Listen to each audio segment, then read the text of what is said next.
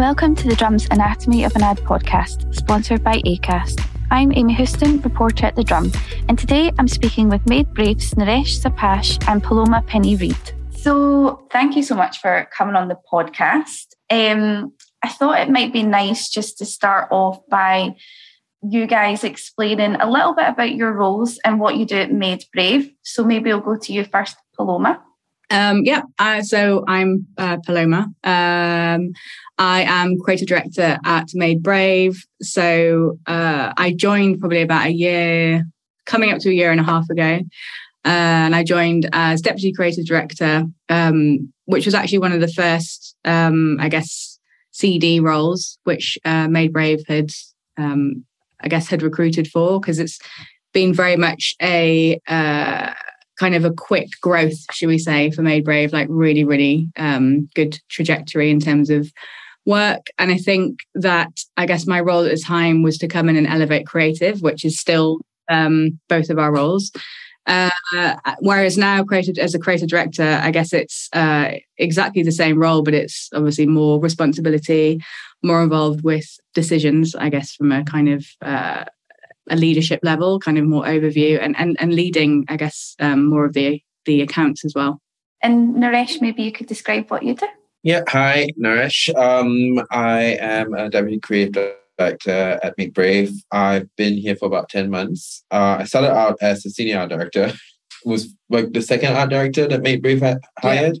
Yeah. Again, with the growth, got the opportunity to go up to deputy creative director, where I work across brands like Medtronic, Diageo, as well as First Bus. A lot of my work is kind of like crafting the art, making sure the art direction is looking great, like making sure that we are communicating and solving the business problems. But most importantly, I think what we both do is ensuring that, representation is so important in the work that we both do. And I think it's something that we both put primarily in all the work that we do. So it's representation in terms of race, in terms of ethnicity, in terms of even sexuality as well. So it's not just bound to being LGBT or. Yeah, and obviously that's what we're here to speak about today. So we're going to touch on LGBTQ representation in advertising. Obviously we just had the 30th anniversary of Brighton Pride a couple of weeks ago, and on Saturday it was Black Pride in London. And I think it's always important to continue these conversations, after the festivities have passed. It's important to speak about it all year long. So I wondered as well, did you guys have a favourite Pride campaign from this year? Maybe one that you've worked on or from another brand? So for me, it's I've always been a fan of what Skittles have done. I think the fact that how they have approached their Pride campaign, if you can even call it that, is very integrated into what they actually stand for in general. So the fact that they give up their rainbow for the one that actually matters, just as a line, is incredible. It speaks to our community. It feels authentic. I think this year what they did was great and kind of sets the bar, I think, going forward for campaigns that come around, particularly around Pride, because, they obviously have included a sort of giving back initiative, which is super important because it really shows that the brand is committed to improving things for our community. And also they created a dedicated Pride hub. So it meant that people could actually go on and educate themselves and learn more. And not only that, it showed different perspectives of our community. I think that's really important. But often brands don't really get it right. And they think that just by representing our community, they've ticked the box, but actually it's often one perspective. Like, it's really hard to actually find a brand that's open to showing all perspectives of our community, because like every other community, there's many, many different walks of life. There's many different people that obviously are represented within that. And I think often that can just become sort of squashed into one little tick box, which is, missing the mark completely. So yeah, for me, I think it was Skittles this year. Yeah, I think for me, I'm very dubious about LGBT campaigns during Pride, because for me, brands should not see Pride as Christmas. It's not. It's not, because it's people's life, and Pride is actually an activist. It's an act of defiance, an act of protest. Mm-hmm. And I think we need to first, and brands need to acknowledge that. And it's in all its realities, So for me, like the NYX cosmetic ad this year, so Pro You campaign was for me like very, very, very reminiscent of the MAC campaign for the 90s, because it was still quite protest-led. It was still very much putting this generation's trend setters, because in MAC it was RuPaul. But for this generation, it was NYX, and it's also this entirely new set of queer activists who are, not just pro makeup, but they also like their pronouns are also diverse as well. And I think it is such an inclusive campaign. I think it really then positions makeup as this war armor for for the queer community in a way. And for me, that campaign was quite interesting because it just feels like the next generation is stepping up, the next generation of culture is stepping up. And we see that NYX can play in this space because they have been huge sponsors of RuPaul's Drag Race. They have been within the queer space for quite some time. And there is an authenticity in what they're saying because they have supported queer creatives. And I think that to me is quite important. Yeah, definitely. I think authenticity is key, and especially, in 2022, people will be, quite rightly, will just call it out if brands, are rainbow washing, basically just putting rainbow flags over everything. It's not good enough. There was a campaign that I saw that I thought was quite good. It was from Tinder. So they were working with the Human Rights Campaign, which is a LGBTQ civil rights organisation in Australia. And it's basically to try and end Australia's 40-year policy that bans blood donation from men who have sex with men. So I think as well, like, we really need to see real world actions from these brands. Like, it's not good enough just to, like we said, put, a rainbow over everything.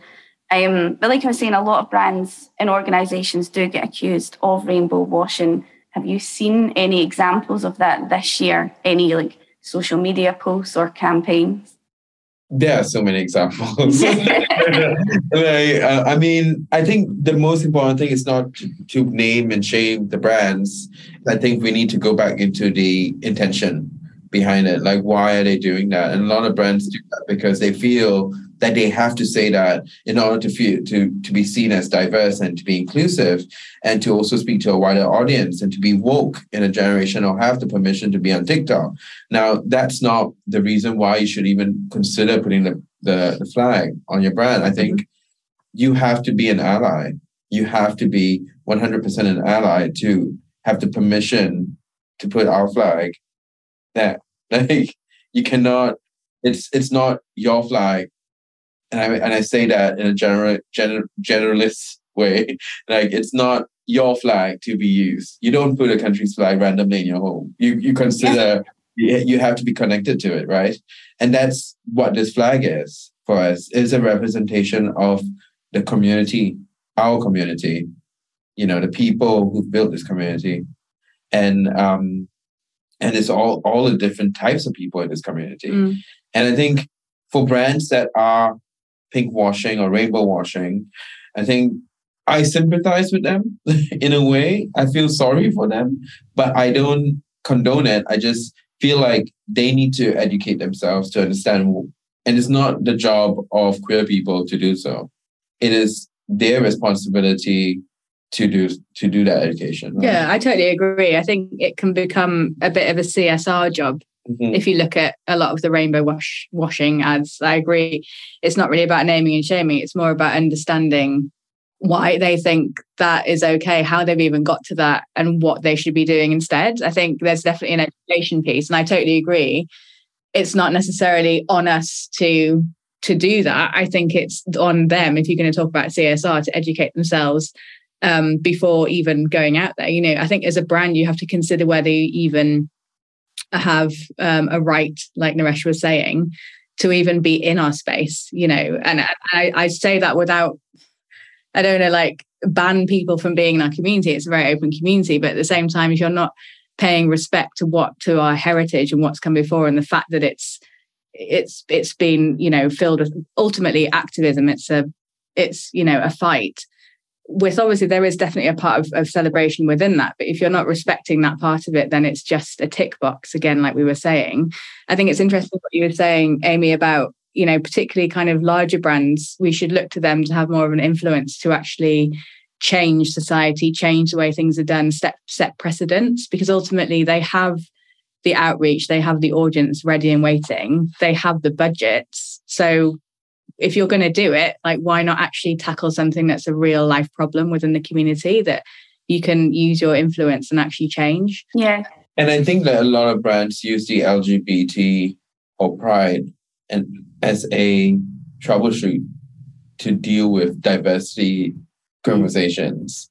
And I think that's really, really problematic, because like, you cannot speak about a community that is so nuanced, like the queer community, before speaking to the very obvious and very real situations of like Black Lives Matter, or, you know, the equal pay for women, or, you know, like those. If you cannot tackle the basis of diversity, you have absolutely no right to be working with the LGBTQ community, because we consist of all those people. We consist of trans people, you know, and have, what are your hiring plans like? Policies are, or like, you know, also your casting. Yeah, I think it very much comes down to walking the walk, right? Yeah. So everyone chats the chat, right? But ultimately, if you haven't addressed any of these rights within your workplace internally, you have no right to then talk to the world about what you're doing. And that goes for agencies, that goes for brands, that goes for anyone that, you know, touches this community. So I totally agree with Naresh. There's definitely basic things you need to get right first before you decide to like wade into our community and try and represent it. I think there's lots of things that, you know, agencies can be doing to, you know, better their culture, to make it more equal and diverse. And it's almost like starting there before you actually have a voice out. Yeah. Because ultimately that's what is going to trip you up, because, you know, our community very much prides itself on being authentic. And ultimately at some point, if you're shouting stuff, but ultimately your employees are not feeling that and it's not replicated within your company, that's going to be called out, and that's going to just unravel everything. So, you know, the lived experience is what we sell in advertising. No, that's what we communicate. We come from a place of insight, human insight. So you cannot have, and this would be quite controversial, like a bit of controversy. It's almost like you wouldn't hire a straight, like right now, you wouldn't think like hiring a straight man to portray a gay role is right. You wouldn't do the same when it comes to advertising. You cannot have a cisgender straight male to speak about a trans person's experience. That's not okay. Yeah. And brands need to understand, and they need to hold their agencies accountable for the kind of work that they put out. And I think we are quite good like that in our agency slightly.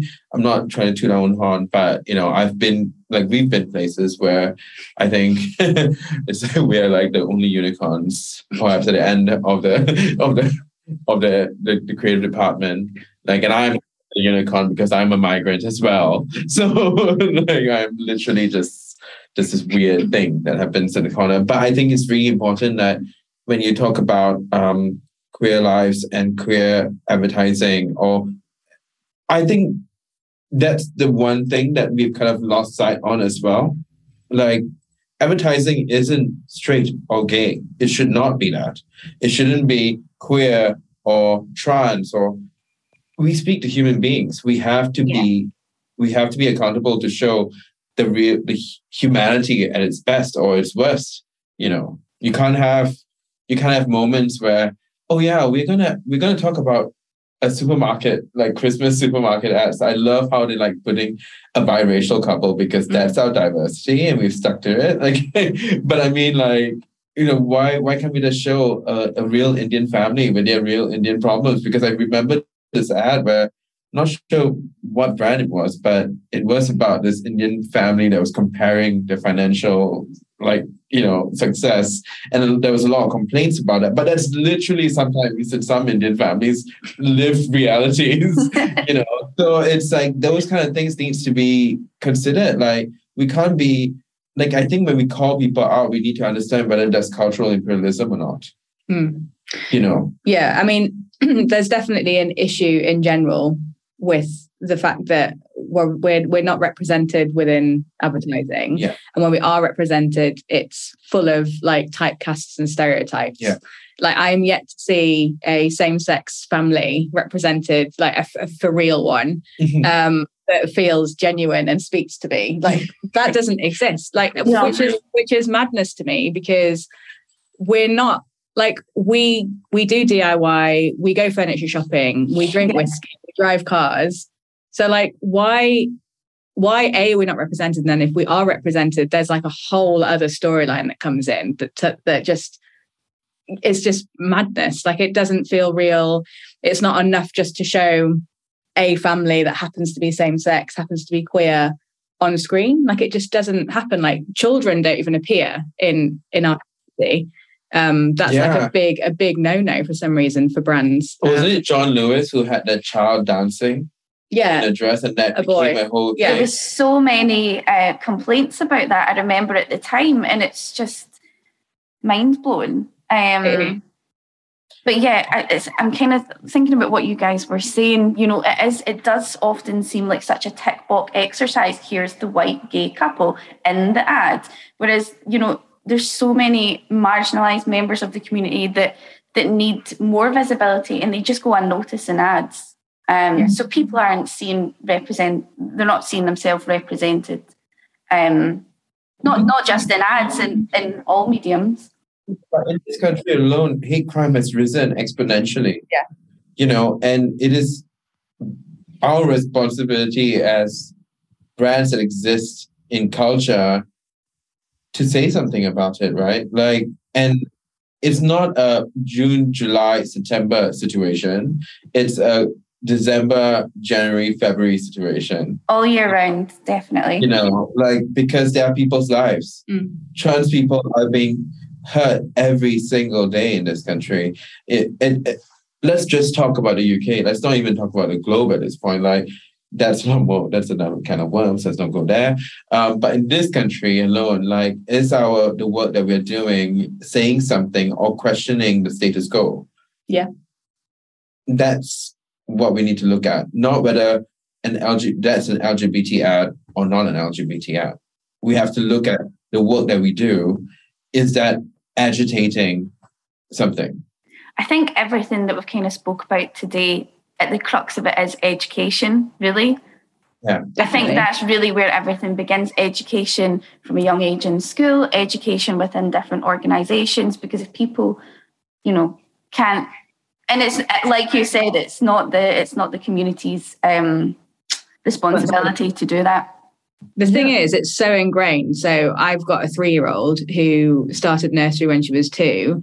And for some, I hadn't really even thought about it that much, really, until she came home. And she was asking why she didn't have a daddy. And that was literally week 1, which was like frightening from a 2-year-old. We were like we'd already had conversations I don't know as you do, but as we had decided to, we were like, right, she'll be 4 or something like that when she comes and asks that question, and we can explain it. She has a donor. Except you can't do that with a 2-year-old because she doesn't understand what a donor is. It's hard enough wrapping up around the fact that, there's kids in the playground asking why you don't have a daddy. And then I started thinking, and I was like, looking at the books that she has at her nursery, they're all kind of, I don't know, take like animal families. There's like a mummy, a daddy, and a baby. There's like, it's not even questioned. So the fact that we're talking about education needs to start from school, from nursery, when kids just don't, they don't necessarily understand the world. That's what's just being taught to them. That's being ingrained into them. Like, obviously we have different literature at home, but ultimately I can't protect her from what other kids will be saying, what other kids that consider the norm. And then, you start looking at like the kids shows that she watches, and that's just full of stereotype, full of, it breaks so many rules. It's crazy. And it's not like, people don't even blink about it. Yeah.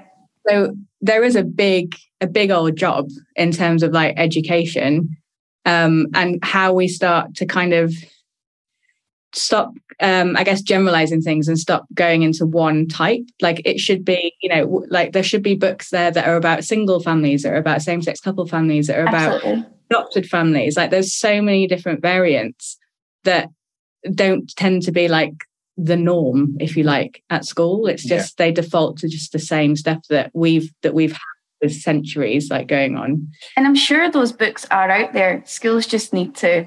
Yeah, I mean, what was really good is we then went back to the nursery with a book list, and we said, they were very open and they responded brilliantly. I did find it probably quite naively fascinating that this had never been brought up, because I'm not just talking about it from a queer point of view. I'm talking about it from, like I was saying, like same-sex, single families, adopted families, etc., etc. No one had questioned it. Like there are families like that, but they hadn't gone in and questioned it either. So I was like, well, here's a book list. There's even one book called The Family Book, which just covers everything. It's amazing. Just even having that, and reading that to them and making it part of the conversation stops all of that playground questioning, which obviously happens, and kids have no filter. So it's like another level. But we understand as well, like when kids watch TV, they watch TV with their parents, and a lot of times the work that's coming out, the advertising that's coming out, is going to be consumed by that child as well. So we have a responsibility to make sure that they see a world that they can see. So I said we have a responsibility as ad people, as brands, to make sure that the work that we put out there, these children see themselves in it.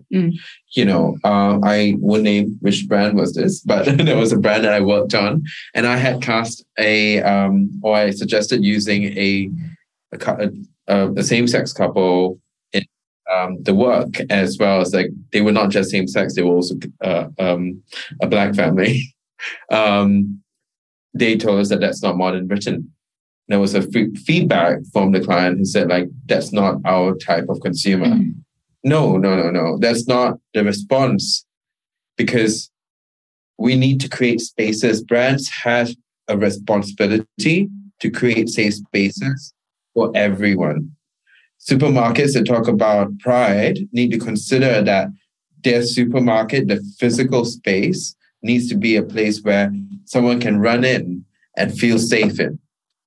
Can't just talk about, we are a high street supermarket and we, support pride. And then when you walk in somewhere in North London, a gay couple is being told, like, being called a batty boy. And that happened to me and my husband. And it's the same supermarket is doing huge pride campaigns. It's very confusing for the lived experience and the reality of what's on TV. Mm. So I think that's what we have as brands, right? Like, as you're saying it, with a child, like when they see something on TV, they need to see, like, that's someone I want to be or someone I could become. For example, think about a child who's, who has gender dysmorphia and looking at a trans person on TV and understanding like that could be their life. How powerful is that? Like, that is so powerful for a child. And, there are conservative people who are going to be like, they are impressionable. No, we're not. I don't think there's a queer agenda. Like, I don't think we have a Bible that goes like, hey, this is how we get the straights to be turned. Like that's definitely not something that we at the time not care for. Like, I think, but what we are asking, I feel like, and we are demanding it, is that we give opportunities, and the brands that we work with or the brands that we want invited into our homes are brands that respect us as human beings. Yeah. Because that's the thing. Like, when we do advertising, we are asking people to invite us into their homes, into their lives. And if you're just this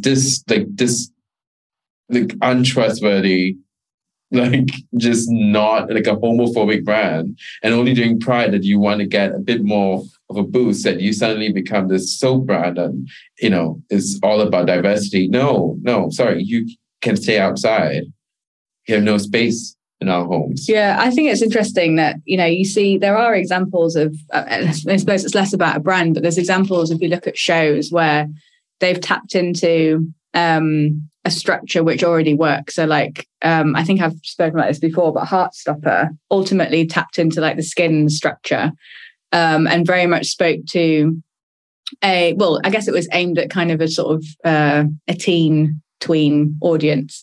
But ultimately, yes, it like when watching it felt like, I was definitely way too old to be watching it. But it also spoke to me. It was so authentic. Like it just told a very natural first love story that happens to be queer, but also they didn't shy away from they didn't sugarcoat it, in the sense they didn't shy away from the challenges that we still face, but equally didn't create ridiculous storylines and drama, which often our community is represented by. Like there's so many times when we're a storyline, and when we become a storyline, it's the most dramatic storyline, and it's gossip and it's clickbait, which is very insulting, because there are actually queer people out there that are just living normal lives, and actually it's not full of drama, and it's very happy and successful and calm. The reality of coming out is that it's not that dramatic. No, it was just, I think they like really nailed the balance and the measure of the emotion throughout that, and it just felt almost slightly documentary at points, that it just felt like they casted it amazingly. They'd happened to find two boys that fell in love, and we just followed their story. Like at no point did it feel like you didn't basically see the hand of the writer, which I feel like particularly in ads and representation within them, it's shouting everywhere, from every page that's turned. I think also from a brown person's perspective, like never have I ever as a show, like seeing the lesbian storyline, but knowing that it's so matter of fact.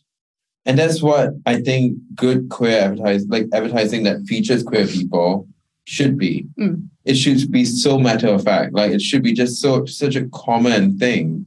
Like it's so mundane that's almost like, okay, they're just a family having dinner. It doesn't draw attention to itself. Yeah. I think McCain actually did a really good job of that. I can't remember what the campaign was, but when it was purely just about like home, like oven chips, home cooking. Yeah, just a family having dinner. And there just happens to be every like representatives from our community, and it felt like it was authentic casting.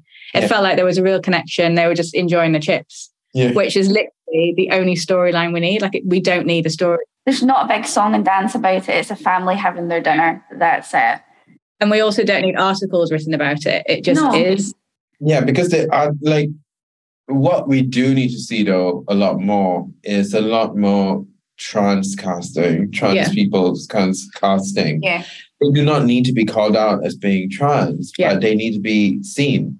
Mm-hmm. I think that's the most important thing, because more today than ever, I think we need to make sure that particular part of our community needs to become a lot more obvious, because there's so much legislation that's stopping them from, allowing themselves to be their true self. And I think brands have the opportunity here to do something really important without over dramatizing it, because we're definitely not someone's sob story. Yeah. No. We're not someone's gay friend who is just like, just having a party on screen all the time. No, we're not. We are just human beings who just so happen to have different pronouns or fall in love with the same sex, but it's not any different from the lived experience. I think that's what we need to be talking about, lived experience, not about queer ads, right? Yeah, agreed. And I think as well, like advertising is meant to be this sort of medium where, we tell real stories about real people. So that should just, encompass all people. This has been really fascinating to hear you guys speaking. I've really, really enjoyed the conversation. I think our listeners are really going to enjoy the conversation. Hopefully it's a conversation that keeps going throughout the year. And thank you so much for coming on. Thank you so much for inviting us and for having us. And thank you for giving us the opportunity to share our point of view. But I also think like this is also a message to the drum as well. Like I think as an industry institution like the drum, it is also on you guys to be able to call out brands and agencies and hold them accountable for the work that they do. So I hope we do that together as a team. And thank you. Yeah, no, definitely. I completely agree. When things deserve to be called out, they should be. Not everything needs to get a platform, not everything. So yeah, completely agree. And thank you so much, guys. Great. Take care, Amy. Thank you. Bye. Bye.